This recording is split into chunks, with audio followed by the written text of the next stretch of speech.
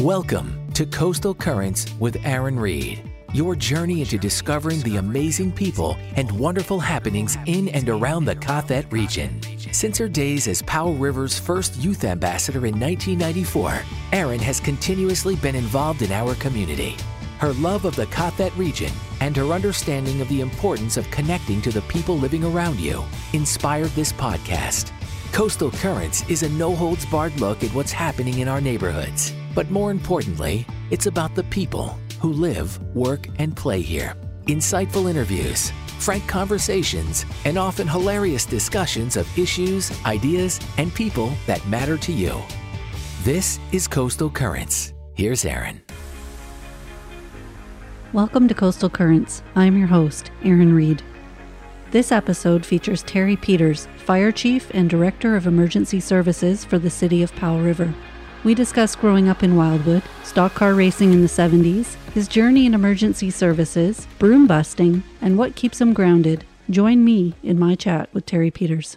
Hi, welcome Terry Peters. Hello, Aaron. Thank you for joining me on the podcast. I'm glad to be here. So let's start off with a little bit. Actually, this one's a little different. It's called Would You Rather. Would you rather? Would you rather? Okay. So It's just random. It's going to tell us the question, so this should be good. Would you rather die alone or die with your spouse? I would rather die with my spouse. Oh, these are, I don't even know. Would you rather work in a nail salon or a hair salon? A hair salon. I would love to have more hair. Oh, that's funny. Would you rather go to the aquarium or go to the zoo? The aquarium. Would you rather go to an amusement park or go to the woods? The woods. Would you rather find your dream job or win the lottery? My dream job. Would you rather fly or have super strength? Fly. Summer or winter? Winter. Interesting. Salty or sweet? I'm sweet. Do you prefer driving or flying? I prefer driving. Are you more cautious or bold? Bold. Cannonball into the pool or dip a toe in first? Dip a toe in first. Would you rather sleep in late or take a long nap midday? Sleep in late. Physical strength or mental strength? Mental strength. Do you shower at night or in the morning? In the morning. And do you watch shows one episode at a time or binge whole seasons? I've done both. And let's find one last one. Do you have your own Netflix account or do you use somebody else's? I have my own Netflix account. Wow. And other people use mine. Sounds about right, hey? Well, that wasn't so hard. That's not so bad, hey? Yeah. Born and raised Powell Riverite. I was born and raised in Powell River. That's correct. Born and raised where in Powell River? I'm a Wildwood boy. So what was it like growing up in Wildwood? You know, I think Wildwood, I was blessed actually to grow up in Wildwood, and there's many different reasons for that. It's a very community-minded sort of little area, which many places in Powell River certainly are. But in Wildwood, when I grew up and went to school there, going to school in Wildwood kind of brought you into a bit more diversity than maybe some other places in town. And what I mean with that is our First Nations friends, literally friends. I have some very good friends, and this was going to public schools that we were involved with. And there was quite a wild in the community in Wildwood. There's quite an Italian community in Wildwood, and yeah. I grew up next door to Italians, and I believe you did too. I did. Yes, yeah. And I actually, by saying that, my mother-in-law, which is Anna Prosperi Porta, has got very fond memories of you living next door, and she says this cute little girl used to come over and she'd kind of feed you. I think it was tea and cookies and things like that as your family living next door, which were stock car racers. Yeah. Yeah. I heard I used to break through the fence because Yes. there was some pretty good pasta next door. Yeah.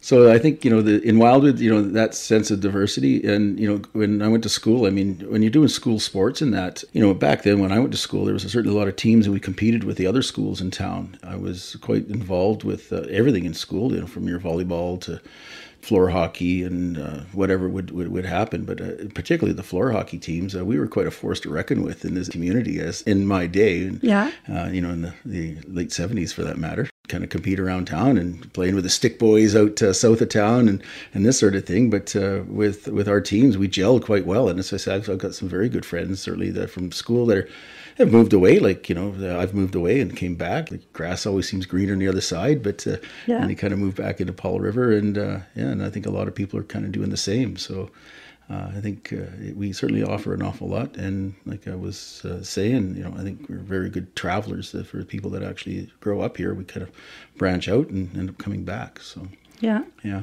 Yeah, I've had that conversation with people that when you grow up in this community, you can't wait to graduate and get out. Correct. Right? For that experience. Yeah.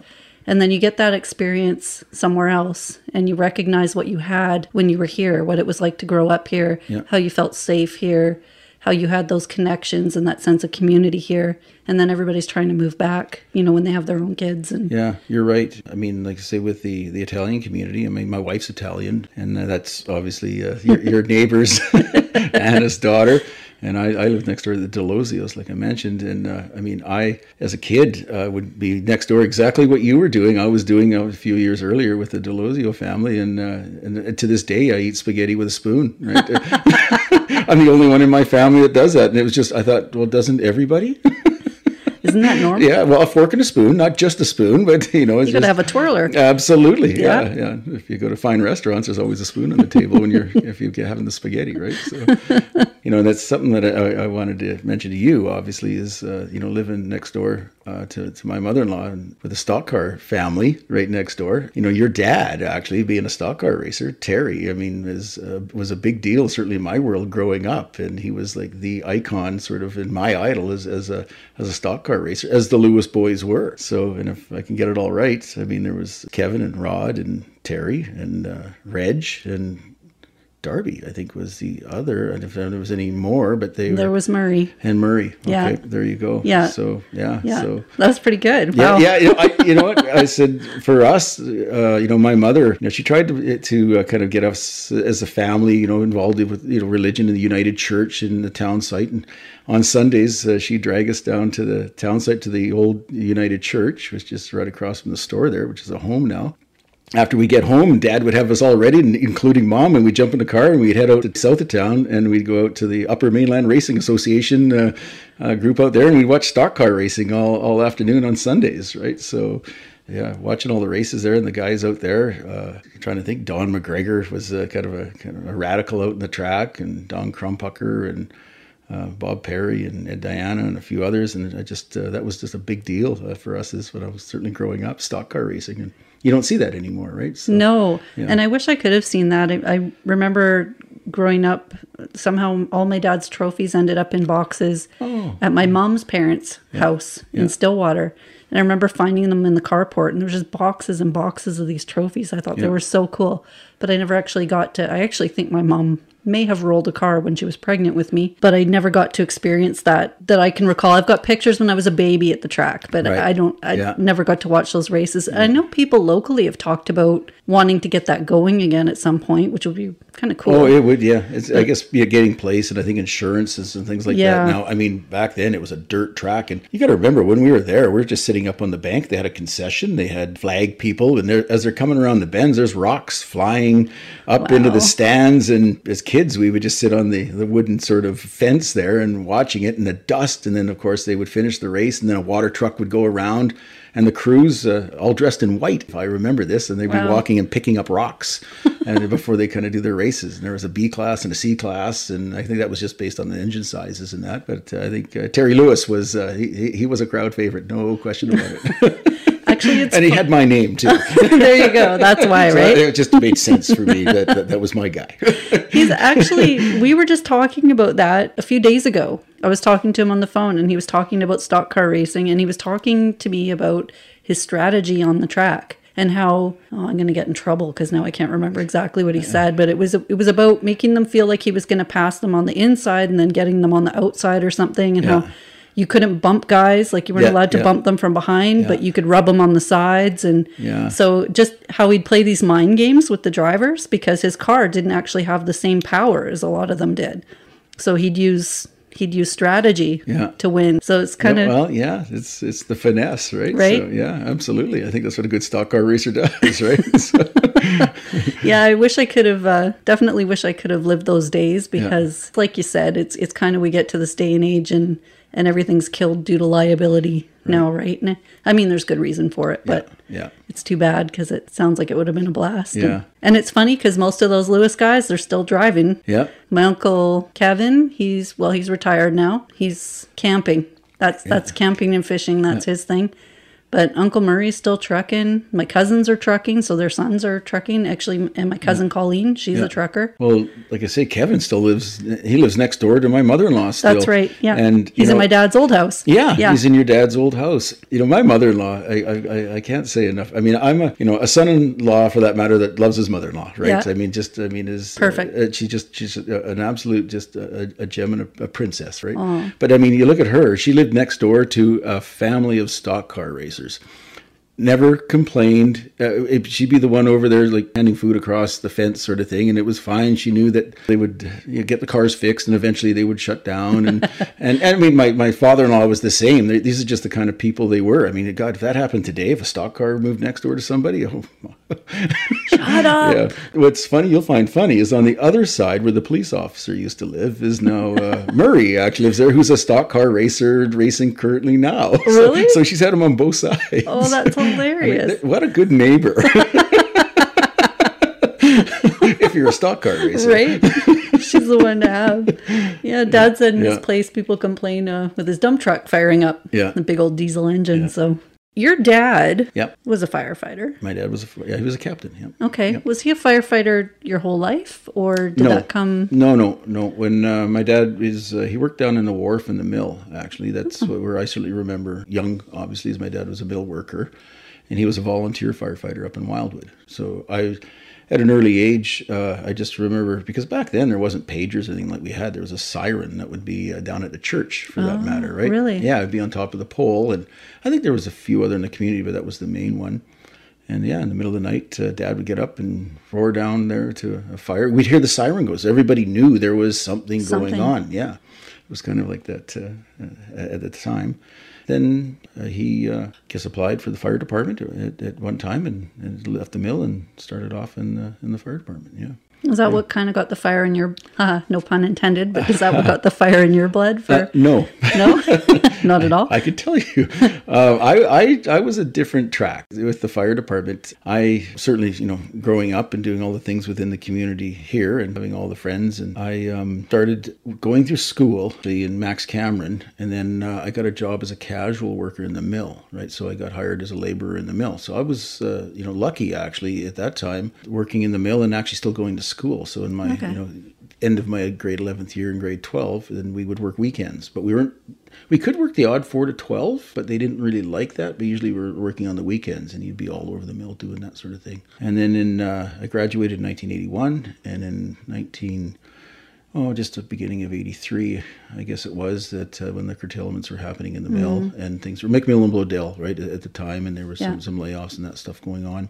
I had taken a first aid course once, because that was just a good thing to do always, right? And I still is. Still is. And I think it's a very gateway for a lot of people that is doing that. And I'd taken this first aid course, and then I was sitting at the intersection at Joyce and Duncan, and an ambulance went by. And I thought, well, I got a first aid ticket. Maybe I could go be an ambulance attendant. So what I did is I went up to the ambulance station after they got back, just seeing if I thought that'd be kind of a cool job, right? Yeah. I had no idea what it was about. And the ambulance kind of rolls back in, and I said, I got my first aid ticket, and do you need any ambulance drivers? I figured I'd just be a driver or something. And it was Harry Caton, I think, was working on there with a guy named Pat O'Neill. And they just kind of looked at me and laughed and said, you got what? You got to have this ticket there, son, blah, blah, blah. You go out and you get that sort of stuff. And you prove us that you could do that. Maybe we might hire you. So it was a challenge, right? Challenge accepted. Challenge accepted. So I went and got an industrial first aid ticket, which is what a criteria at that time was, right? And that was like in 83. I went back, I got my ticket. It took actually, at that time, it was a big deal because there was levels of courses, like A, B, C, D sort of stuff, and there were AA tickets. And I came back with my brand new C ticket, which was the lowest one you could get because your first year you couldn't have the AA ticket. You had to settle it then. But if you come back next time and you're really good, you could come bump yourself up. And it was based on how many years, because you had to come back the next year. But if you got a B ticket, it was 2 years. A ticket would be 3 years, and a AA would be 4 years that you could come back for your ticket. And that's what you needed to work in logging camps and things like that. And it's very different now, the way the training goes. But I came back with my ticket, and there. My dad at that time had been in the fire department, but they didn't know really who I was. And they said, okay, come in on Saturday and we'll start you off. And that started my career in emergency services. Really? Yeah. And then from there, I worked on there. And it was, they just kind of did like in-house training and things like that. And then I ended up going down into the Justice Institute in Vancouver under the Paramedic Academy and working my way into EMA training, which is what it is. Back then it would be like PCP training, or primary care paramedic. And then my second big break was they were looking for a sheriff. And one of the guy, Ken Haycock was his name, he was a paramedic. And he said to me one day, he says, they're hiring sheriffs, so you should maybe apply for that because, you got your first aid tickets and you got a clean record. But what I had was a Class 4 driver's license because I had to go get a Class 4 driver's license. When I went to the ambulance, they actually said, you got to get this when I came in to do that. And I got my class, which is easy. I took my aunt's car because it was a 4-door. Apparently, it's all you needed. And well, I could tell you other stories about some of my experiences getting licenses back then. But I was the only one that applied that had a Class 4 driver's license. Really? So I got the job as a deputy sheriff, and it was the same deal. So then that was different. Yeah, I couldn't just kind of start the next day. I had to go down to Vancouver to the Sheriff's Academy and stay down there for a while. And once I got my training down there, and then I came back and I worked in Powell River, and then they needed somebody over in Courtenay, so I'd kind of go over to Courtenay, and I had an aunt that lived over there, and I kind of stayed with her, and then I'd work out of the Courtenay Sheriff's Office, and then next thing you know, I'd be on the prisoner run, which would come from Campbell River down to Victoria, and then I worked in Nanaimo and Victoria, and then I would kind of roll around, right? So, and then one day I got offered to go to Vancouver, actually, as a sheriff working in 222 Main downtown.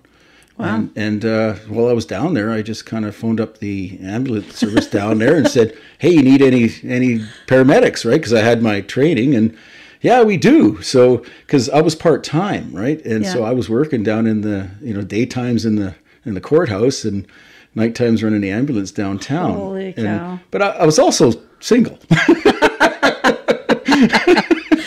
So kind of moving around. And then that all came to an end because they decided that there was too many part-timers that were kind of taking up these jobs. And by having X amount of part-timers, you could have more full-timers that could do that, right?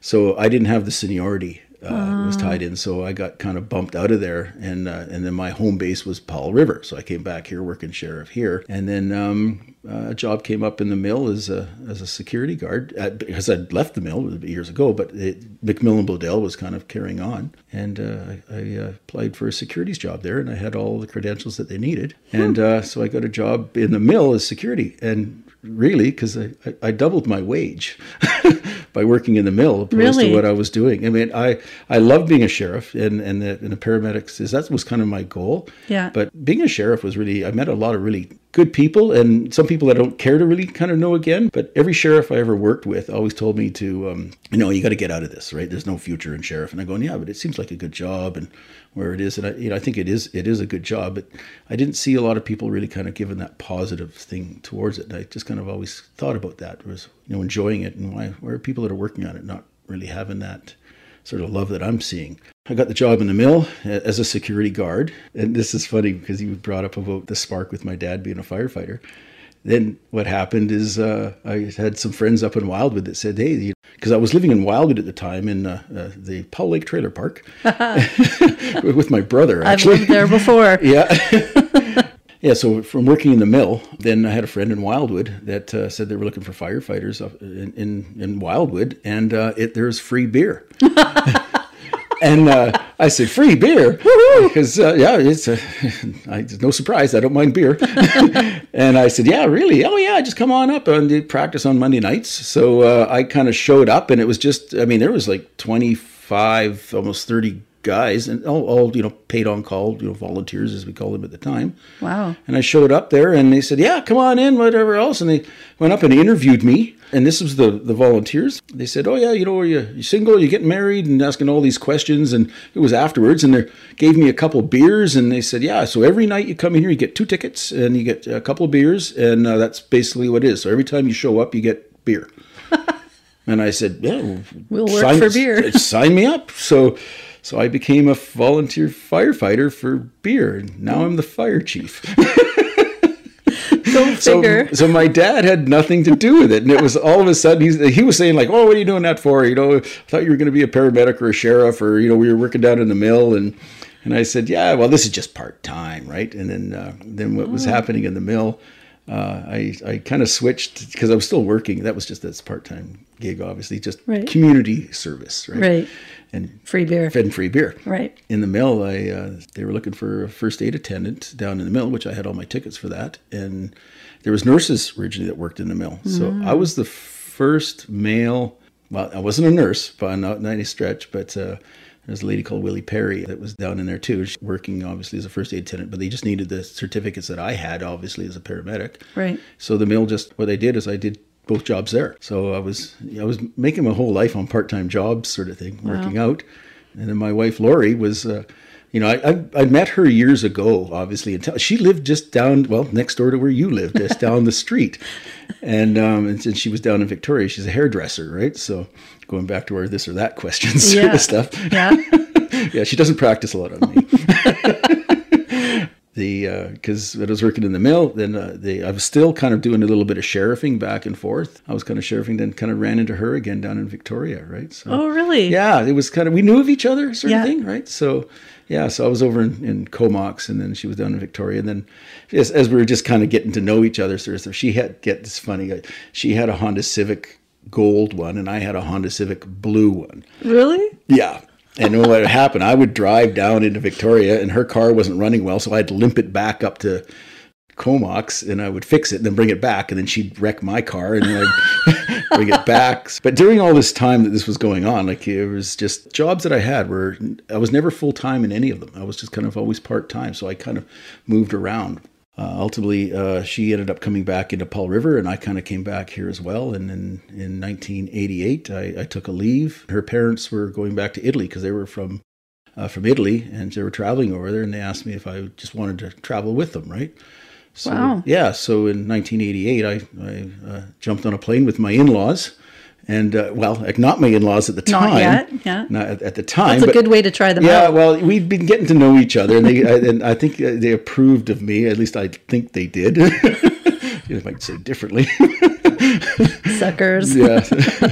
And in 88, we flew off originally to Italy. I mean, we landed in England, and then we flew off to Italy. And they were from a little place called Carpenetto Romano, which is 75 kilometers south of Rome. But what they did is we went to their hometown, and then Lori and I traveled around backpacking, and her dad made it very clear that I had to bring her back. Right? Yeah. Yeah. My intention with that, because I'd say I had a really good relationship with her family, is that when we were in Heathrow Airport, I had a beer with her dad. We're sitting down, and that's what I asked him if I could marry his daughter. Oh, you did the traditional, I have her hand? I did. And he told me no. Oh. Really? So my answer to him was, okay, I guess we need to have another beer. And then he explained to me that, you're not going to get married over here. He says, you can do this, but I don't know why you're asking me now. But so he says, when you get back there, we'll have a big wedding. And I said, well, a big wedding is a lot of people on your side of the church, and I've got a bunch of rowdy friends and family over here that don't take up less than half, and I just don't see that. And I said, let's just let the girls decide, right, what they want. So he says, okay. So that was the deal. That was our compromise. So, but he was very happy, right? Aww. I asked Lori to marry me back in Italy. Oh, that's so cool. And then we traveled around, and we kind of worked our way around to the Oktoberfest all over the place here in Belgium and working up into obviously France and working around, and then we went to the Oktoberfest, which starts in September when you're over there, which is great. Beer drinkers, eh? They start early. Yeah. And then we went down to Greece, which was interesting because when we went through Greece, we were on the trains, and we went down through Yugoslavia, which is now Bosnia and Croatia and things like that. Yeah. Which is in '88, it was still Yugoslavia, and when we went through there, it wasn't very good. Like it was, we thought this place is a little bit hostile, right? So we kind of burned right through there, which Rocky, my deputy, now we always have a little joke about that because he was there in 1991 or 92, like as a Canadian soldier, like fighting. And I said, I was there before you. I was there in 88. I said, it didn't look so great, but I'm glad you went over there and sorted that out. I just hightailed it out of there. We just got out of there, and he's going, "You were there?" Yeah, with my girlfriend at the time. Oh, he just thought I was crazy, but yeah, Lori, I've put her through a few things, I think. But then went down into Greece, and we stayed in. We went right into Athens, and went out to the islands. So stayed in a little island called Paros, and then came back, and ended up in a riot actually downtown Athens. But the whole time in my head, her dad, you better bring her back, right? So that was my mission, right? Bring her back. So we didn't go back up through Yugoslavia. We kind of zipped over to the bottom of the boot in Italy, and then came back up back into Rome, where her aunt met us in Rome, and she had organized our whole wedding for us. And by that, she took me to the Canadian consulate because Lori's parents were there. Yeah. And because Anna had the chat, and I said, "Yeah, let's marry you guys here in Italy," right? So I had to go to the consulate, and I had to swear that I didn't have any other wives and things like that. And so I got that okay, and then they got the okay to marry us. And the town's mayor and doctor of this little tiny town married us. Really? Yeah, on September 28th, 1988. In Italy? In Italy, yeah. We were married in Italy. It's funny because when I was in, we were in Monte Carlo. I know I'm telling this story, but I remember I phoned two people. Well, originally I phoned my dad and said, because I told my dad my intentions before I'd left. So anyways, my grandmother, I was very close to my grandparents, right? And both of them really fun on each side. So my grandmother and my dad knew. And so I phoned up my grandmother, and I said, because usually my dad was kind of down there, always doing some work for her because she was, elderly at the time. And then I said, my grandma's dad there. Yeah. I said, just tell him that I'm going to do it. Right. And he says, okay. And then she looked out the window. You better go talk to Eleanor, which is my mother. Right. And my mother's, oh no. So the day she died, she never forgave me for this. Right. Because she was like Joe, wanted the big wedding. Right. Yeah. So that's hard for the mamas. We want to be there for that. It is. But we got married there, and then we came back, obviously, and as husband and wife, and moved into my single wide trailer in the Powell Lake Trailer Park. There you go. And the rest is history. Yes, living the dream. Yeah, we're living the dream. Yeah, so that's kind of a roundabout way to where we were going. But oh, that's interesting, though. Yeah. I pictured you getting married in Wildwood with a big Italian reception or something. My mother and my father-in-law were bound and determined that we got people together, right? So it wasn't the church. So what they did is they rented the lawn bowling club and got all their friends together, and we had to show up and kind of, have as the guests of honor so they could party. Right. That sounds right. Yeah, Lori was working. I worked that day. I showed up and had to work the next day, and Lori was working as well, and we just kind of did our thing. And we've been together ever since. Right. Wow. So 3 kids, and So where did Australia come into play? Australia came in 2005. I didn't mention it with being a firefighter. Actually, after all that was going on, there were firefighter positions were coming up, and I applied. First time I applied, I didn't get the job, and then I think the chief of the day that was there was Charlie Morris, and then there was a new chief that came in afterwards, Wayne Langdale. I remember when I applied because my dad was a firefighter, and they didn't kind of like that, so it was kind of a disadvantage for that sense. But when Wayne Langdale was there, I applied for it, and I had a lot of training behind me, right? So that was done, and my certainly as being a firefighter, I worked into the skill sets as well up in Wildwood, and carried on, and got all my credentials that needed to be done in that particular time. And when I applied, they just looked at my resume, and of course I did this, and I remember them actually talking about this as well. Your father works here, and I said, well, apparently that was an issue, but I want to say it. He said, well, if you were working with your father and there's issues, would we have any concerns with you guys working together? And I said, absolutely not. But I said, I'll tell you right now, if you make me work with my mother, I'll quit. And they did exactly that. They laughed. So I got their attention, and I said, I'm serious about that. My mother, as much as we're a bit of the same, actually. Yeah. Usually makes it a challenge. Yeah, it makes it a challenge. So anyway, I got that job actually in 1991. Okay. Yeah. And I've been in the fire service now for coming up 31 years. 31 years. Yeah. But in 2005, there was these opportunities for exchange firefighters that were going around with the International Firefighter Exchange Program. And I talked to our chief at the time, which was Dean Gearhart, and I said that, I'm interested in that because I like traveling, right? And Lori, she'd been to Australia prior to, and there was one for Australia. So I put my application in and had to show my credentials and got a panel and actually did, an interview over the phone. Back then, there wasn't nothing like, no internet, no Zoom. Well, 2005, there was, it was 2000, It was like 2003, really, when we were kind of like doing that process. Okay. And then, so there was still a little bit of something going on, but I remember it being over the phone. I got actually tied up with Tasmania, the Tasmanian Fire Service, which is a provincial service, Tasmanian branch.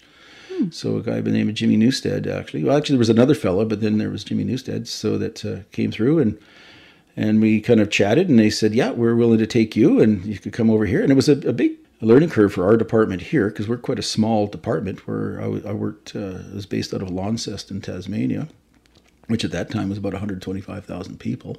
So it was, that's Nanaimo size, a little bit smaller, or a bit bigger than Nanaimo. I think they're about 100,000 or so over there. But when the shift that I worked on over there, there was 12 people on my crew that I worked on.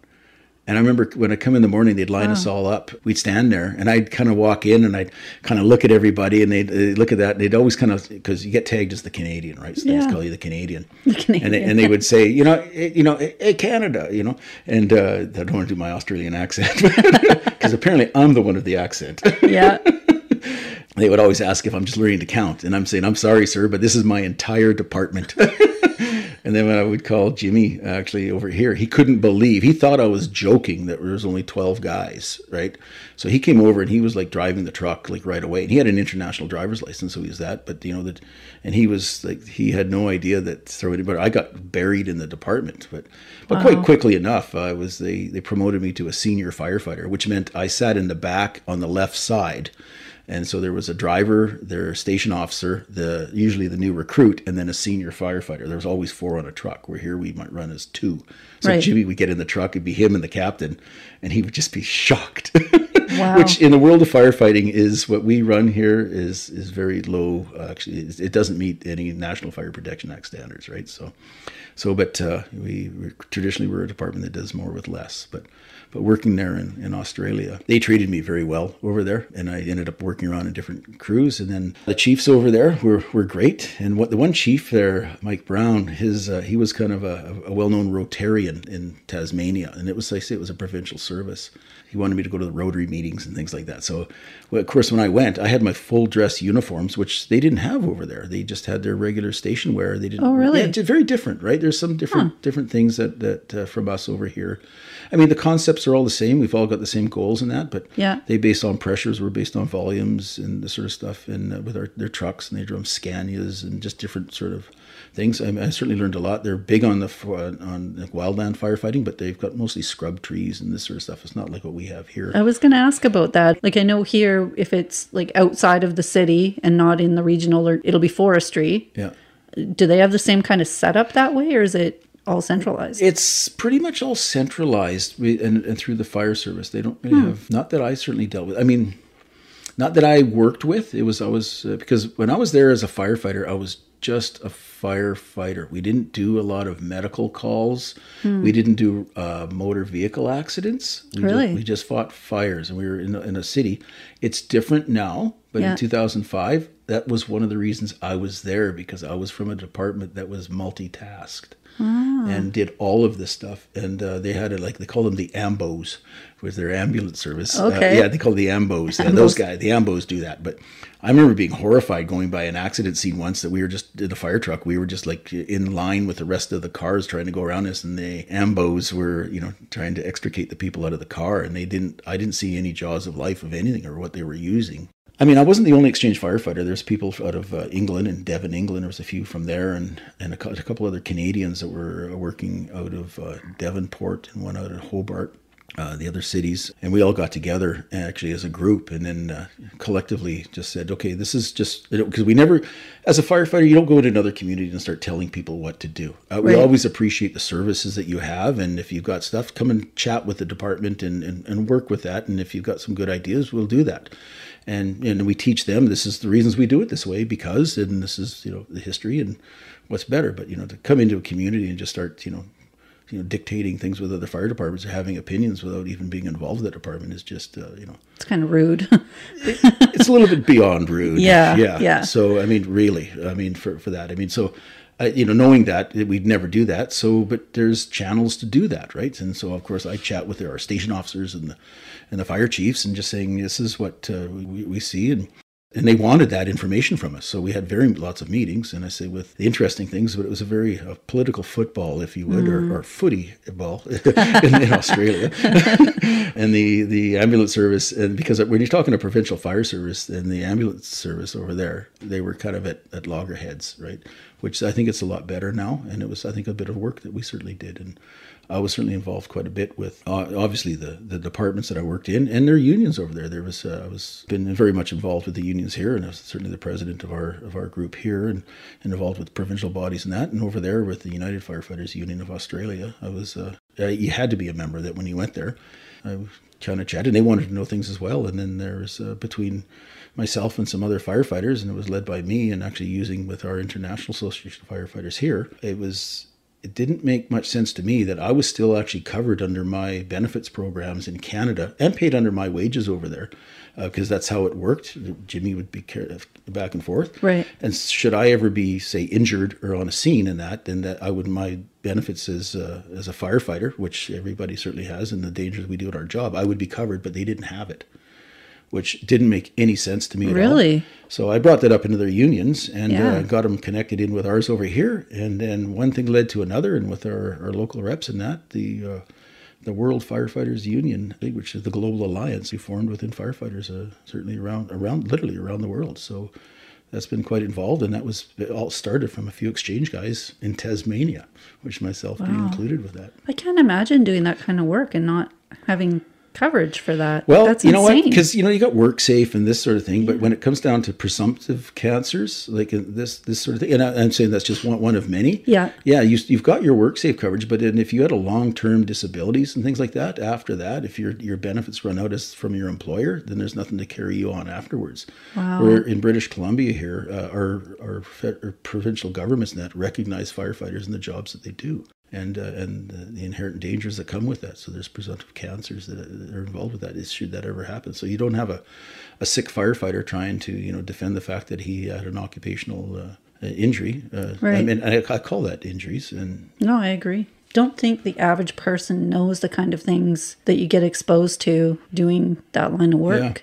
And not just going into fires, but pulling apart vehicles and accident scenes, and heck, there's biohazards and stuff that, Yeah, you're right. And that was, everywhere. Like I say, in Tasmania, I don't know if you have I've never been to Australia. It's a very unique country. Lori and I literally have an extended family over there, certainly where we worked. And a lot of them have moved out of Tasmania and onto the mainland. But I worked in Launceston and Hobart and Devonport and Burnie, which is all the main groups over there.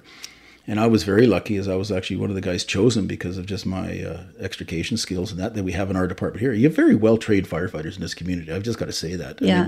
I've worked around, and we're this full service, and everybody said, "What's a full service?" It basically that means we do everything. Yeah. And we do more with less in many cases. Yeah, we working down there, and I was fortunate to be actually part of the Targa Tasmania. No, you might say, what's Targa Tasmania? Tasmania. It's a road rescue, or it's a road race, and I was part of the rescue team. Okay. So of that. So if you have to ever to Targa, Targa, and there's one in Newfoundland as well. There's two in the world, one in Tasmania, one in Newfoundland. No kidding. And they race cars on the streets all over the island, like in Newfoundland and in Tasmania. Really?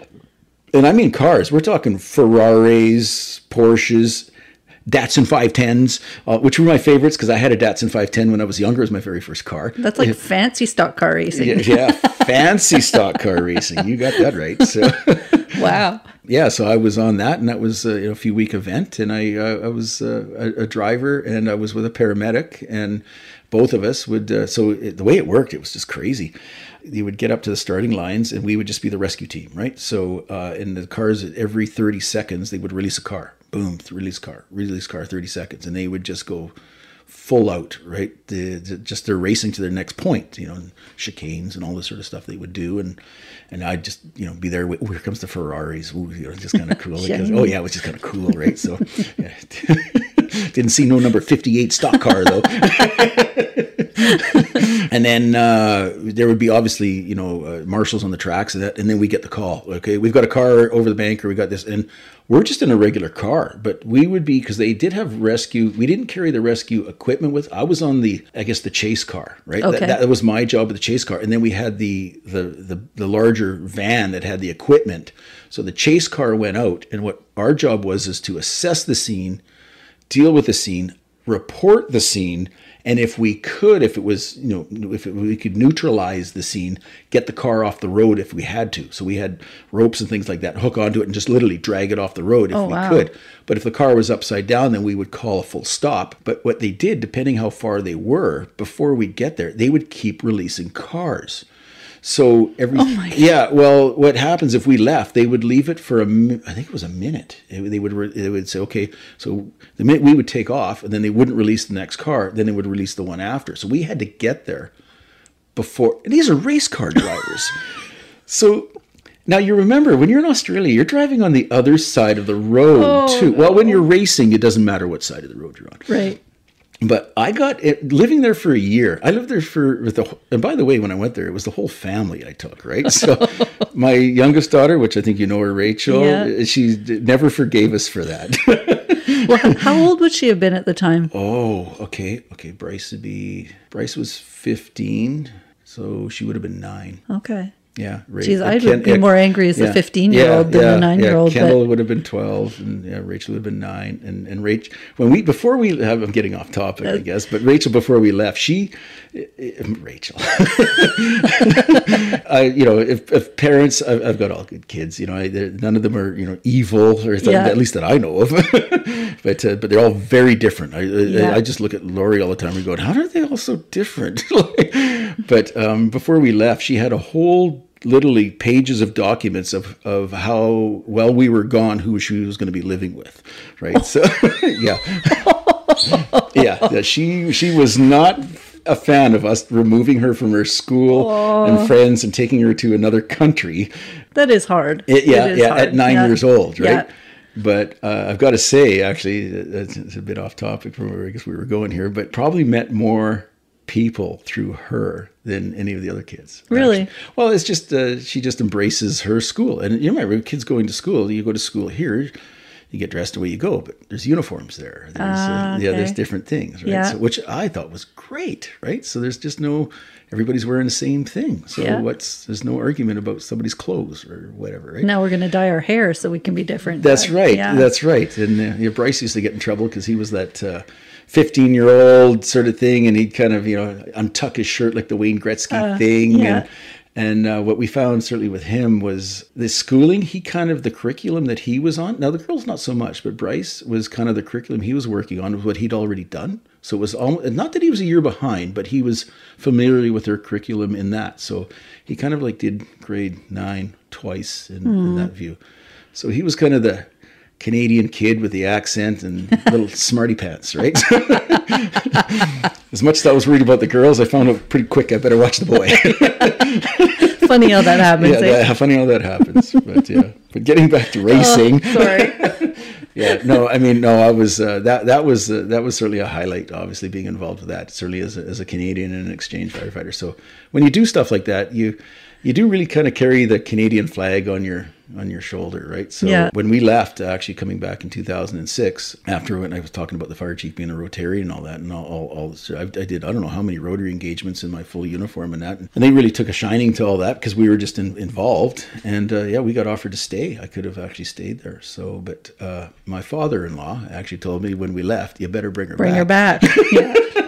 So really, my father-in-law, he's had a lot to do with bring her back. My movement. Yeah. So no. Oh, I love that. Yeah. So you've got that to carry on for your kids now, hey? Bring her back. Yeah. Well, yeah. Actually, after we got married, he did tell me when the doctor and mayor married us, which was really neat because the whole town showed up for that. As much as we didn't want the big wedding, it was kind of a big wedding because the Canadizis are marrying, right? Aww. So, and it was at the city hall. We got married. He kind of shook my hand and he just looks at me. He says, "Welcome to the family, no refund." Oh. So I do pass that on. No refund. I love it. Well, it's funny because you and I, when we first met that I can remember, was me learning dispatch at the fire hall. Yeah, that's right. Yeah, and so obviously I have a soft spot for the fire hall. And also because at that time, that really opened up my eyes a lot to what you guys do and what you go through and all of that. And I was only there for a brief time, just under a year, I think. Yeah, I worked. Just remind, what year would that have been that you were in there? It was the 90s. Because we left the hall I know this date very well, September 15th, 1994 is when we left that fire hall in Cranberry to our temporary facility in the one that we're in now. Okay. 28 years ago. I want to say, I think it was 98. Yeah. And like I said, forget who I was speaking to. It might have been Russell. I never felt safe in that hall then. Yep. In 98 because, and I'm laughing telling him, I was like, no, dude, you don't know. We had to pull maps out of the roof. Yeah. And you guys had to color in, like if a new subdivision went in, I can't imagine now, but everything was hand drawn on all the maps and colored in. You're right, it would be. Yeah. And we had to pull them down from the ceiling and find the cross streets and manually do the pagers. And I said, it's not like it is now, but it wasn't like on TV where somebody calls in and their little red light pops up on the screen. I was like, we had a call display box. And if it was a cell phone, we were screwed because no phone number came up at the time. Yeah, we've evolved a little bit. The maps, we don't color them in anymore. We've got the big printer over at City Hall where we could kind of just replace it. Yeah. But you're right, the maps. Well, actually, we do have these quick grab maps. So we built a box with maps, and the guys can just take, so they can actually take it with them. And then, of course, we have computers in the trucks now, which kind of have a lot of that, so we get the pre-plans and information coming from our dispatchers. Do you have an automatic generator now, or does somebody still have to pull the generator out and manually start the generator? Correct. You still have to do that. Wow. Yeah.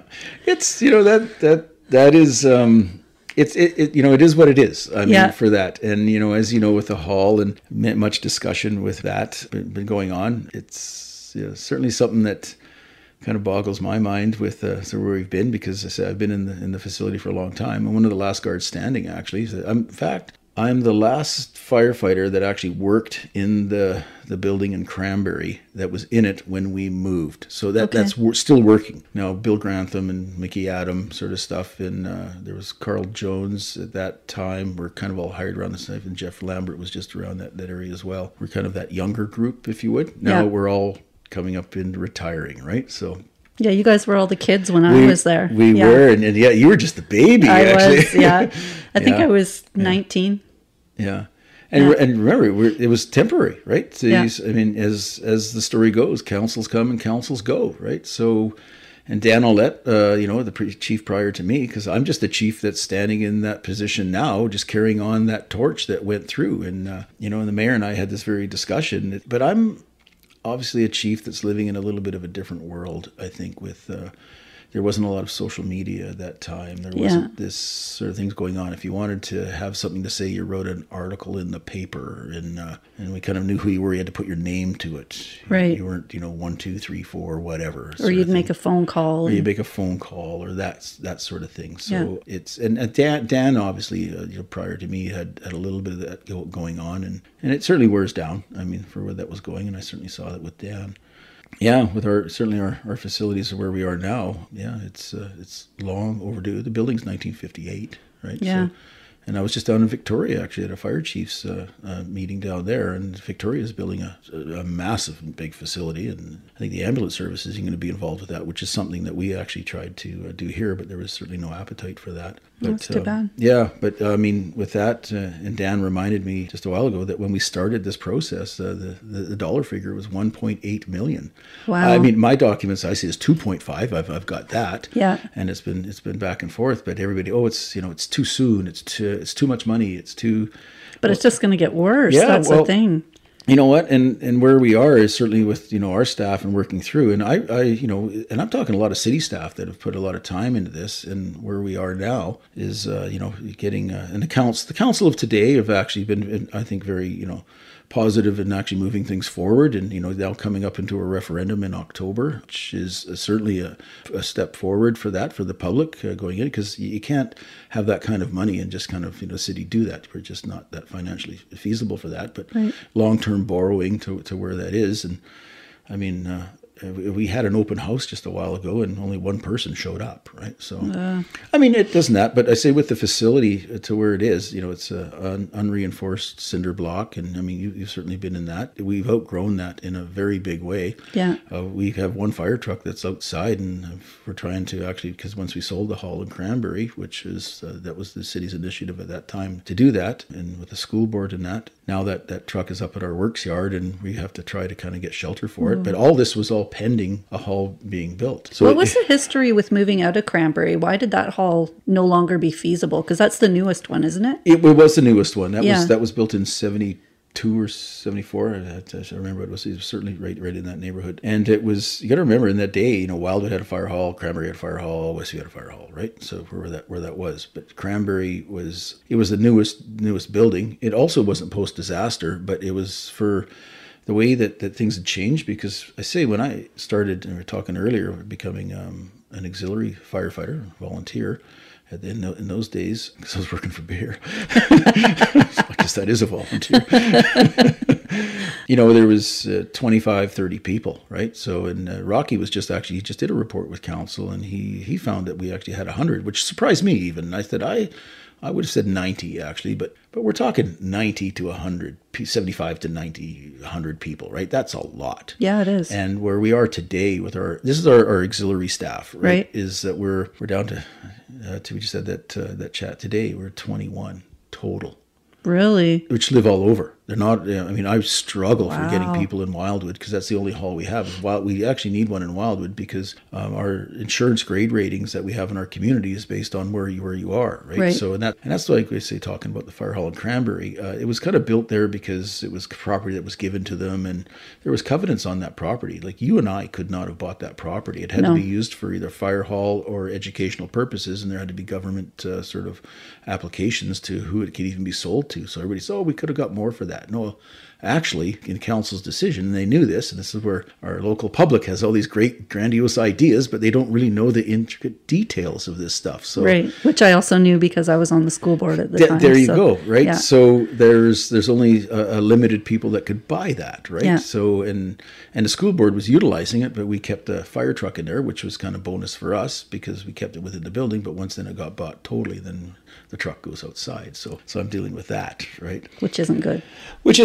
No. But as it goes in fire halls, for the whole process where we've been, and I could talk for hours and hours on this, but this council actually was progressive, and we put out for tender, actually for a request for proposal, an RFP is known in our world, and for conceptual design, class, for costing, and then feasibility. The low bidder was a company called Johnson and Davidson, who builds all sorts of fire halls, certainly around all over, and they won that, and they came and they did their feasibility study and the conceptual designs, and then they come by and say, looking at a 50-year plan and saying, what you have and what you don't have, and it's not like a house, right? So and it's not a garage either, for that matter. This is stuff where it's life safety, and it's the heartbeat of a community for response for your health and well-being and emergency services, right? So. Mm-hmm. And even protecting our firefighters and not just a post-disaster building, because that's part of your building code that you have to do for this stuff, because you would know that for schools and things like that, which has actually been done. with that, firefighters and just for decontamination coming in after calls, where you're storing your equipment, all this sort of stuff matters. We call them, like with hot, warm, and cold zones that in buildings, gender neutral washrooms, public access, all this sort of stuff. All that sort of needs to kind of take place, right? So, and it's all dictated now, very, right? very much so. Yeah. Yeah, like as you know, which I think is just funny out there, is that with our community, I've been tagged as building a Taj Mahal. It's Well, it's you chuckle and so do I, because I look at this and I'm going, at what time did I ever design a fire hall? Yeah, yeah. Never. It's not me. You didn't even do the feasibility study, right? I didn't do any studies. This is the council initiatives, and this is what they came up with. And I'm a fire chief going, okay, I've got this many firefighters and I got this mmany trucks, and here's the building codes, and this is what they come up with, right? And they've had a committee that kind of analyzes some of that, and the committee's got their thoughts and process on this, but they're also the public as well, right? Yeah. So, and some have some very good input in that and those comments, and I was always supportive of having that community input. But at the end of the day, it's got to be, you can't lose sight of really what the whole purpose is here. And myself as a fire chief, I rely heavily on the city staff and our engineering department and so on, because these are the people that actually build things. Right. And there's many sort of aspects of that, and you may know some of this, be working the school board, but there's things like, design, bid, build, and just design, build, and there's different, you got to be very aware of certainly what you're doing, because you're comparing apples to oranges in a lot of cases here, and some of it you design your building and you have input on that, or other ones you just say, okay, here's X amount of money and build me what you got. And if going down each road is you got to be just know where you're going, and I leave that up to our engineering department to do that. So myself as the fire chief, like I said, with many others, I'll be standing in line, just basically just trying to point out that we're here to protect the community, and we want to do it the best way we can, and we will always do that, but we also need the tools to do that job, right? And we've been in that process for quite a while, and it's actually silly to actually think that we're what we've got now is actually okay. And when really we've had many councils go through this and acknowledge the fact that we've got to move on. Yeah. Well, it's concerning too, because looking around at the disasters that have been happening throughout the province, especially even in the last year, flooding, but the wildfires, and we're so contained here in Cauthette that getting response from elsewhere is not going to be something that's going to happen quickly if there's a big disaster. Right. You're right. And I think we keep hearing about that earthquake that's maybe going to happen in the next, who knows, right? I mean, nobody knows. But there have been big ones, and they have hit here. So I think first responders don't do us any good if you're buried under rubble and you can't get the trucks out. Then what do we do? Mm-hmm. That does worry me. And me as well. Yeah, I bet. Go figure, hey? Go figure, yeah. Broom Busters. Broom Busters, yes. I wanted to talk to you about Broom Busters. Let's talk about Broom, yes. It's changing subjects here.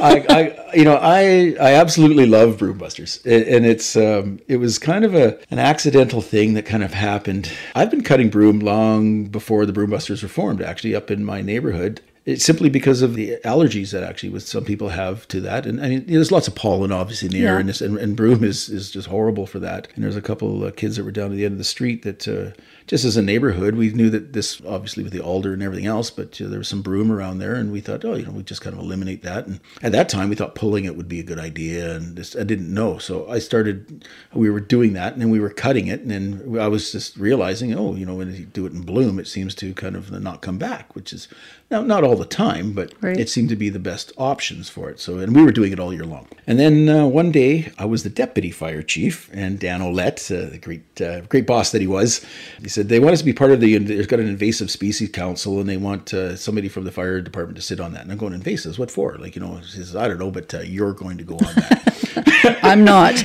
You're going. So I'm like, so dictating, delegating. Actually, delegating, that's right, delegating. So I went down and was part of this committee, the local committee, which is an invasive species, which they had a reps from the island and that. And it was interesting. I mean, I think it's something that everybody should really kind of just tap into about invasive species. It's certainly in yards and around, certainly anywhere for that matter. There's a lot of horrible stuff out there, knotweed and hogweed and even the ivy for that. The conversation was coming up, and they were talking about the invasive broom, and I just said, I'm cutting broom. oh, okay, broom, blah, blah, blah, blah. And they said, yeah, that's because of certainly its content. There's 18,000 seeds per plant and this sort of stuff. And in New Zealand and Australia, this stuff is taken off, and it's deemed a fire hazard. And I said, a fire? Well, I'm a firefighter. What? I said, what? Geez, okay. So I did a little research on that. I found a lady on the island called Joanne Sales, actually, out of Qualicum Beach, and she runs the local chapter over there of the Broom Busters. And I said, well, look at that. How about that? So I called up Joanne, and she's going, so I told her who I was, and says, you're a fire chief? And I said, well, I'm the deputy, actually. And she goes, this stuff is flammable, can you actually prove that? So I said, well, yeah. So I did, I called a couple of my friends back in Australia, and I knew a couple of guys in New Zealand, and they told me some horrible stories about if you don't deal with this stuff, it will literally take off. And I could certainly, well, just check out the broombusters.org website, and you'll see some photos on there that are taken in New Zealand where the mountains are covered in this stuff, right? Really? And I'm like, wow. So anyways, they're saying, yeah, mate, this stuff it's horrible stuff, So what I did is I got a few people that were involved, and there's a guy called Dennis Sugar, actually, that was in town, and I just put out a little ad that we're going to cut some broom on Joyce Avenue, right? So we did this sort of stuff. And the good side of Facebook, which is what we run in our department at Powell River Fire Rescue. Yeah. And Trish had kind of posted this out. So we had a little Broom Buster event, and like Dennis Sugar and a few others had shown up, a couple counselors. And I said, we're cutting all this. And we cut enough broom to get a great big pile, right? And then Mike Caban with the city was kind of involved with that. We got a dump truck, and we took it down to the waste treatment site down there, and I did under our fire prevention bylaw, and we set it on fire, right? Just our kind of first year to see. And Mickey Adam was kind of down there, and we had our sprinkler protection unit. We've got a lot of stuff, and I say we're a full service department, and we work well with our other departments. And so we kind of did some training and set up our sprinkler units and things like that we can do in our community, which is a great thing. And we put a torch to this, and even surprised me, like, wow, this stuff just took off, right? Really? It was gone, like just like wow. So a little and bit. And that's when it was in bloom. Yeah, we cut it in bloom. Yeah, that's right. And no, mind you, when it's actually in bloom and the plant is green, it's not that sort of flammable, but it's actually it's after the fact, right? That this stuff when it dies off. When it dies off. Now it's still, because it's kind of an oily plant. It's got this oily sort of. So what happens is it's kind of like a flash fuel. So what happens? It kind of goes up quick, like kind of like a match. Yeah. Think of little matchsticks all through and it kind of throws the embers and then catches the next ones on fire. Okay. And then those embers, if it's on the forest edge, catches. And if it's dry, with our coastal, we're the coastal range of forestry. We're a dry coastal range. We're not part of the boreal forest, but which is all. I'm not a forester. Russ could explain a lot of that more better than I could, certainly. Yeah. So for wildfire mitigation, I realized very quickly this is something actually that we need to really kind of take effect on, and so we formed our local chapter of the Broom Busters, and for Powell River's division at that, and we run it right out of the fire hall, and I have God, the amount of people that are showing up. It's actually addictive, actually, once you get out, like, cut broom. I actually want to go do it. Cut broom and bloom. And we've got loppers. We lend people. I mean, last year we did the Penticton Trail up there. They did a lovely job at forest mitigation in the forest over there. And some people may not think, but Ryan Toms, who's our emergency planner in the community, was kind of involved with that. And that is a good deal, actually. But by moving this around, the broom took off in there. So our whole team last year, we did do our fire prevention week. We went up there and had a team of people went up there and just wiped it right out. Now, mind you, we're going back up, and we'll do it again this year. And we got some signs up there because you could actually pull it in the off seasons, like the small plants, just pull them. Oh, really? Yep, absolutely, yeah. So, and then, but during bloom is certainly the best time. Right now is a key place as well, because you're seeing the plants are just starting to. So once it's starting to grow, you can do that. And so, do you do info sessions or training sessions because lots of people might not recognize? You know what? I've seen it. It's funny. I can remember seeing it around different times, even as a kid, but not realizing it's not supposed to be here. Well, yeah, and as a kid, like when myself, obviously a lot older than you. Thank you for that. Hardly noticed it, right? So, but this all started. Broom certainly in Canada, started with just a few seeds down in Souk. Really? Yeah, in 1850, actually, from a fellow, but his name was actually Captain Walter Grant. Really? Yeah. So he was a fellow that came out of Scotland, I imagine. and planted them over there. And this is the beginning of what really is the sad part of invasive species. And, it's kind of a bit of a joke out there because people laugh. I always say, well, broom, it's the gateway weed because there's other weeds out there that are, we need to be, if you talk about giant hogweed, for example, that is bad news because, that's, you can get some horrible rash. It's kind of got this, kids will actually cut it and they kind of like a periscope sort of thing, right? And you get that sap on you. It's very bad stuff. So part of the whole invasive species group and ourselves, and even with Broom, is trying to get awareness on invasive species. And this comes down to animals and all this sort of stuff. But and quoted correctly, but I think, invasive species is the second biggest threat to biodiversity next to land, actually, for Yeah. It even comes down to the point with, Broom in itself. In Oregon State, it's a big issue down there. And they said just in their forestry alone, they figure they lose $47 million yearly, actually, because what happens with Broom, it takes over farmlands. It changes the toxicity in the soil. It's got no benefit for animals or any of that. And then, of course, with a fire hazard on top of that, right, down in California, a lot of the wildfires you see down there and they're rolling up the hills, it's actually Broom. Really? So, it's all over the coast. Like say in New Zealand and in Australia and I think even in Brazil and a few other places. Certainly that it's really kind of taken off. So there's a patch at Lang Bay that I noticed last year that I really badly wanted to keep stopping and cut down. Well, I don't know what I'm doing, so I need to. 18,000 seeds per mature plant. It takes off quickly, and there's other plants out there too that people don't even notice. But being a bit more involved with the invasives now, the butterfly bush, it's got that beautiful purple kind of flower on it, and they used to sell it in the nurseries. Yeah. And that's like 40,000 seeds per pod. Wow. Yeah, that could be a very big problem. And it's not like Broom. It's like a big rooty tree, right? So, and Broom gets pretty big. We're getting pretty good because it's being noticed, Brookfield and BC Hydro on the power lines. They used to go around it because it was actually good at actually controlling the other native species that were growing up there. So we managed to convince them that the fire hazard, and they did have an incident that was out in Lang Bay there a few years back where it actually burnt up a few poles that they had and caused some grief for them. So they said, so they're targeting now too. So when they actually do their clearing, they go through with that. So which is good because our power lines was some of the biggest problems that we had. So you're coming up to the season, right?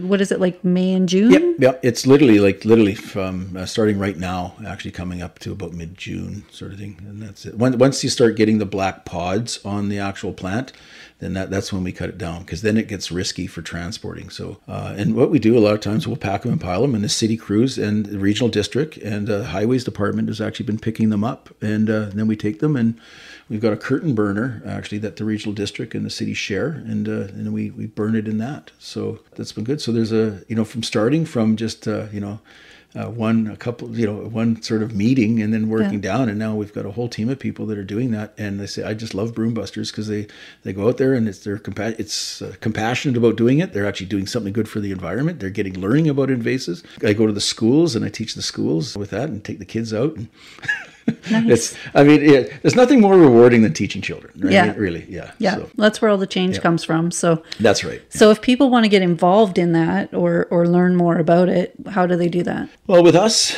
I guess I'm a bit old school. I kind of send an email out with the Broom Busters, and I get on our Broom Busters email list. But the fire hall, because I run it literally out the corner of my desk out of the fire hall, and I really don't even have a budget for it. The highways have just given us a grant, which Joanne kind of got on the island, and then we got almost $2,000 of it coming over here, where I've actually got people that I can pay, and we get some equipment with that and things like this. The regional district has been good, and Ryan Toms through his group for wildfire prevention and that sort of stuff has been good. And so, like I say, I can't say enough about certainly the efforts in the community with trying to protect us from wildfire. The Fire Smart program really, I guess, is really comes down to a fellow by the name of Mark Albert. So, which, by the way, actually just a plug for anybody. First thing to do is obviously getting involved is sign yourself up for our emergency alert system, which is on the city's website. It's on the emergency info. It's a kind of a little yellow tab, and you can go onto the regional, because it brings you to the regional district site. And that is one, you want to have that number call you if something's going on. if you see it on Facebook and things like that, I'd say there's good things about Facebook, but there's a lot of bad things about Facebook. And if you're getting your information off of Facebook, you might want to reconsider where you're getting information. Yeah. Source facting and, the city's website and the regional district site, absolutely. And I do have that on my phone. Yeah, I do have it good. downloaded. Yeah, absolutely. Yeah, get that down, because there has been some confusion over the years, because we've had it years ago and then we changed the program. And I say we, and I'm talking as all of us as emergency services that have been involved with that. So you have to re-register that. So and that's the new program. So make sure that, because it's a simple thing. This doesn't even have to do with emergencies, but if they're going to shut your water off or they're going to do anything that in your neighborhood, they can actually circle your neighborhood and just call your neighborhood, or they can fan out to everybody and all that sort of stuff. So that's part of emergency preparedness, right? So, and the old saying I've always said, failing to prepare is preparing to fail. Right? There we go. Yeah. If my kids hear this, they'll just hate that. They'll do not again, Dad. Yeah. Actually, and it was something I learned, obviously, on the school board, because Ryan had come present to us a couple times. But I it's been brought up a few times about evacuation plans and things like that. And lots of people don't know that they actually exist, but they are on the regional district website. Yeah. Good information to make yourself prepared for everything. And that comes to many sort of things that you have to be aware of, with not only, signing yourself into that phone, knowing your evacuation routes, but do you have an emergency kit? Are you prepared, right? Can you actually sustain yourself? Your neighbors, I've always said, if you don't get along with your neighbors, make amends now, because us as our fire hall and things like that, I can't guarantee you that we're going to be coming. Yeah. I don't know what's going to be happening. Obviously, if we can, we will. We're going to do everything we can, but if the whole city goes down at once, then everybody's depending on each other to get through, right? Well, that's right. I don't even have enough firefighters. I said, from years gone by to down to 21 auxiliaries, and then got with our career staff, there's 12, 15 actually, and then there's Rocky, myself, and our office coordinator. And I told you, we don't meet any national standards. We're bare minimum for where we are, and we have to. There's times where we have to reevaluate that. Certainly as a community, saying do we have enough for people to do the job, right? So ambulance service as well. There's wait times on ambulances and our police services. Is there? I've heard buzz, good old Facebook, about with the mill curtailment. Yep. Probably forever, if that affects what we need for fire services in the community. Yeah, right now the mill is still there. Right. So even if there's people not in the mill, the risk goes up in the mill. Because people wouldn't notice it. They wouldn't notice it. So small fires become big fires. But at the end of the day, you got to remember that the mill is still taxpayers, right? They're still paying, so they still deserve the same service as anybody else, as the taxpayers within the community. We're not a mill where the mill is gone bankrupt and shut down. This mill is still operational to the point that it's still on site, and they're still being deserving with the same services as everybody else. Right. Yeah. So no, it wouldn't change anything. Yeah, I did hear that discussion, so I was curious on the play on that. So 21 auxiliaries, which gets paid for volunteers. They technically get paid, but it's not a lot. Yeah. But what would be ideal for a community this size for auxiliaries? Well, with auxiliaries, ideally is having more firefighters on the truck initially, right? So, and the thing that us certainly as a fire service, you get very quick response. Like, right now, if you actually called the fire department, providing they're on another call, obviously, but they get the call, you're a dispatcher, it's how long it takes to dispatch them out. I have a standard. As fast as I could. That's right. And these guys, they're pretty bang on that within a minute they're out that door and they're on the way to your house, right? Right.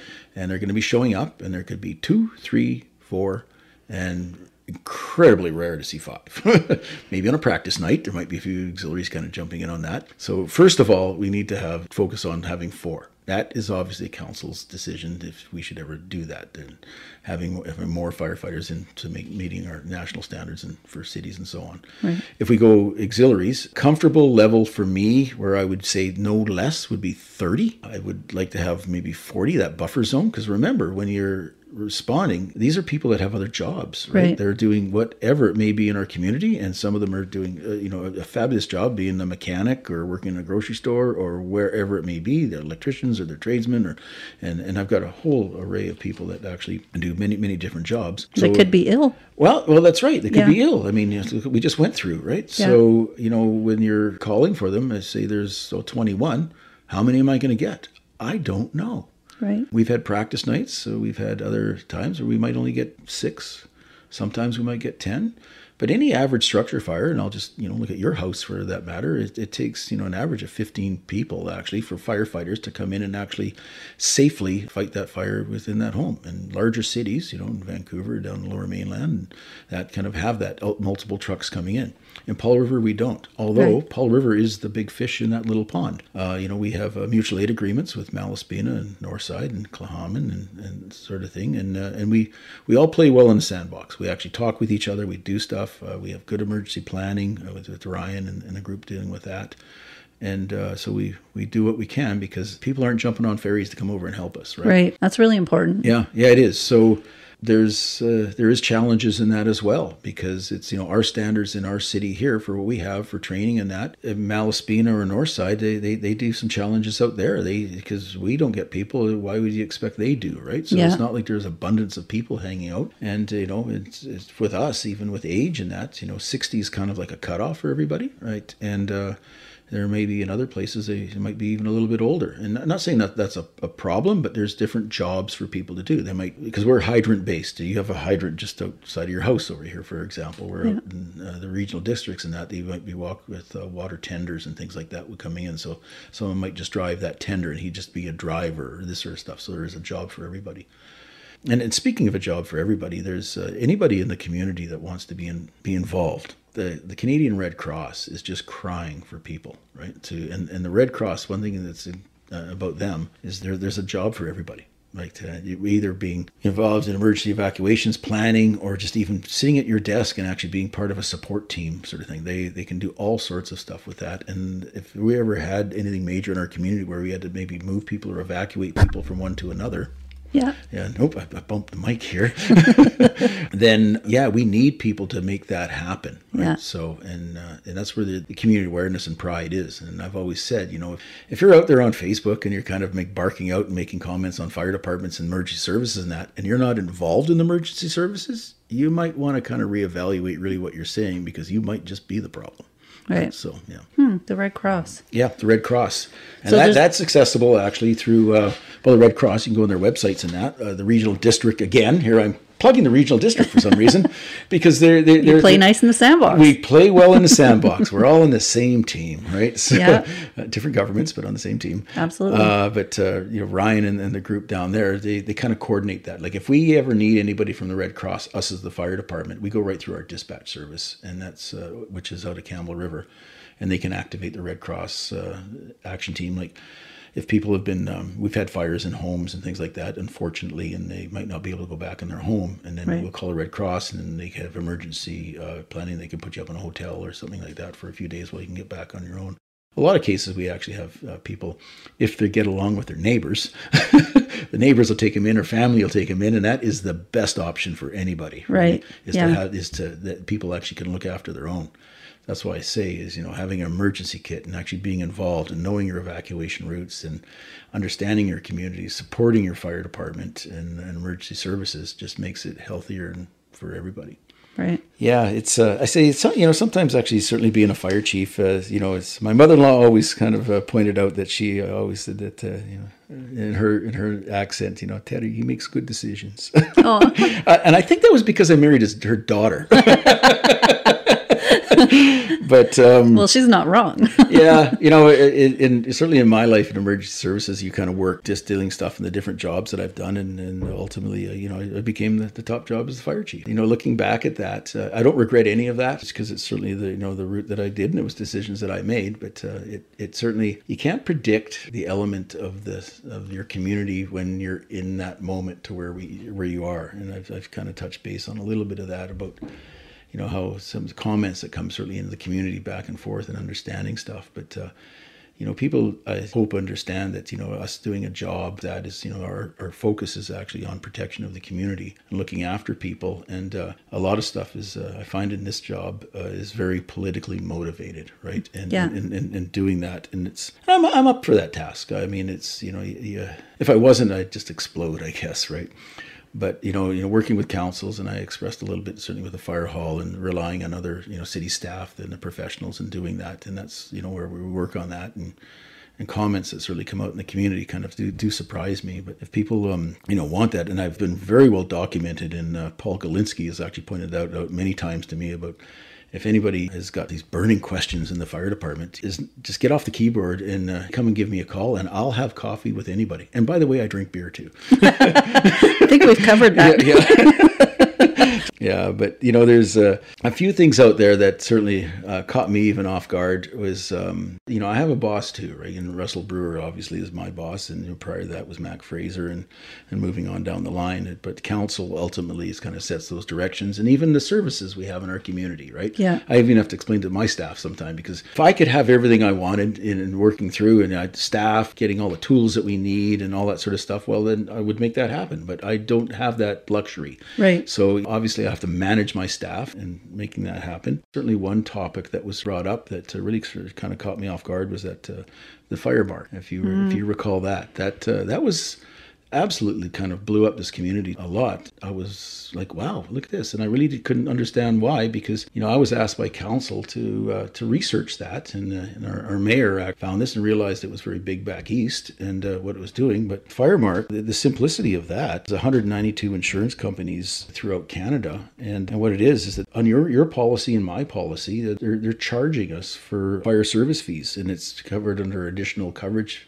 section, and everybody was talking about these costs that were involved. But as much as people wouldn't understand certainly what I was kind of bringing across and trying to put that point, but we're talking about $1.90 to $3.40 roughly per thousand, and the average policy's got like $2,000, so it might be $6.80 is what we were talking about. And that would be on your policy. My whole stance on that was that just these insurance companies honor the policy that they're actually charging their clients. Right. Or take it off. That was my whole point. But for some reason, that just couldn't resonate with people. Interesting. And I didn't really understand that. And when you do the comparables with that, and I brought this up a few times, and they didn't think it was fair. But in Fort McMurray, back in 2016, there was just shy of $4 billion of insurance loss in that community, and of that actual tiny little bit of the fire service cost would have equated for that community of $17 million.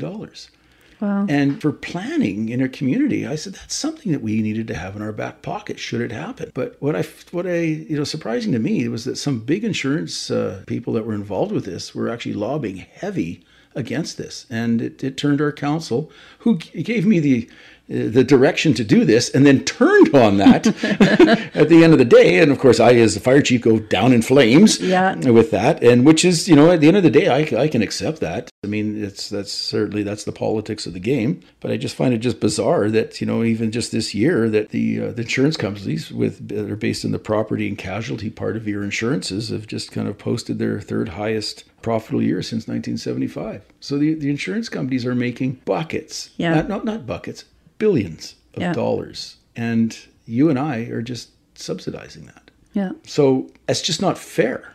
It is interesting that that's on the policies and doesn't get paid out unless it's requested.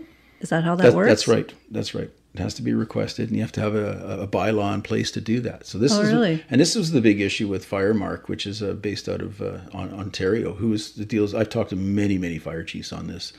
And they just think it's like, why wouldn't you do that? And I said, well, you know what? It's the choice of, ultimately, it's council's decision, right?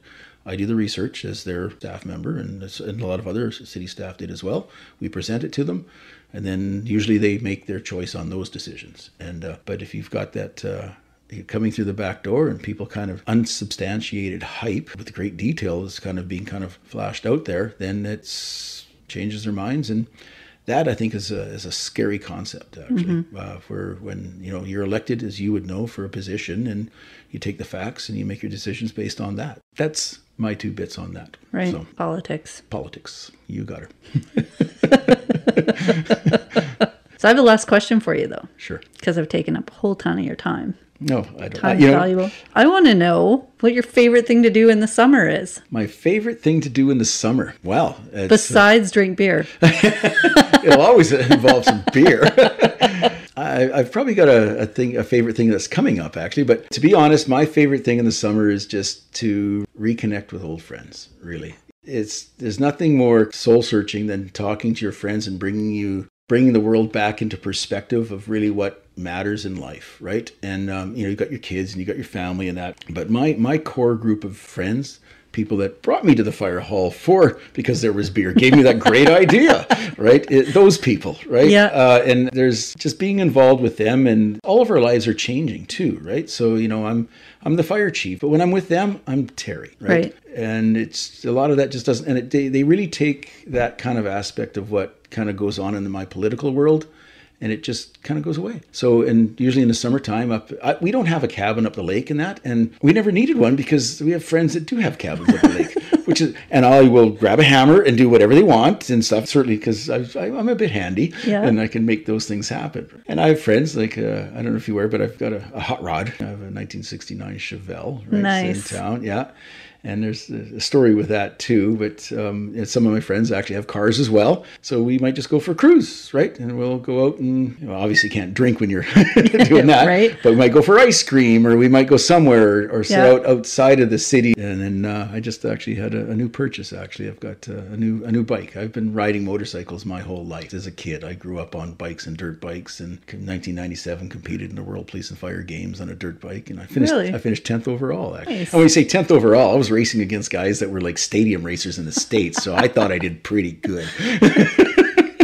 So what'd you just buy? Yeah, I just bought a 2008 Harley Fat Boy. Actually. Nice. Yeah. Oh, yeah. And of course, but I made a point when I got that bike that Lori was with me when I bought it. And Lori, she's good. She doesn't mind being on the back of the bike. That's kind of a new thing, and that's kind of a summer thing. So yeah, it's just crazy. You got the car and the bike, and I'm going, I'm going to retire soon, and that's where it's at. You know what? I've worked my whole life, right? Yeah. And if that's a couple things that I've got, then so be it, right? So just remember, make sure you bring her back. Absolutely. Yeah, that's right. Yeah. The bike and the girl. Yeah. I think I mentioned in your this or that I'd rather die with my spouse, right? Yes, you did. Yes. Uh-oh. I think that's the way it has to be. Yeah. Fair enough. Yeah. Well, thank you so much for taking the time to come chat with me, and this has been fun and informative. I learned lots of stuff. So. Oh, got a few more if you like. Yeah. We'll have to do another one. Yeah. Okay. Well, now you know what it's all about. Yeah. No, I got to say, Aaron, I said, one of the only reasons I came here is probably just because it's you, actually. You know what? You're, I think you're always true to your word. And, I never know. I've never been on a podcast before. What am I expecting here? Am I going to get attacked? I'm a fire chief. People are kind of doing this thing. But the fact that, you were actually pushing that out there, I thought, you know what? I think that's good. So, thank you for just being who you are. So. Oh, thank you. And that's it for today's episode. A big thank you goes out to Terry for taking the time to join me for this episode. If you have questions about the fire services within the city or are interested in busting some broom, please reach out to Terry at Powell River Fire Rescue. The number for the hall is 604-485-4431. You can also follow them on Facebook at Powell River Fire Rescue. Interested in becoming an auxiliary firefighter? Check out the city's website, powellriver.ca, and under the heading of departments, choose Fire Rescue. You'll find a number of different items to choose from there, including information on becoming an auxiliary firefighter. Also on the first page of the city's website, to the far right, is an emergency info button. Look for the yellow. There's some good information there. It's always better to be prepared. Until next time, this is Aaron Reed. Thanks for listening to Coastal Currents with Aaron Reed. We hope you enjoyed this episode. For more information about the podcast, visit www.coastalcurrents.ca or follow us on Facebook at Coastal Currents with Aaron Reed. If you'd like to submit a topic or join the conversation as a guest, email Aaron at coastalcurrentswithaaron@gmail.com. Thanks again for listening.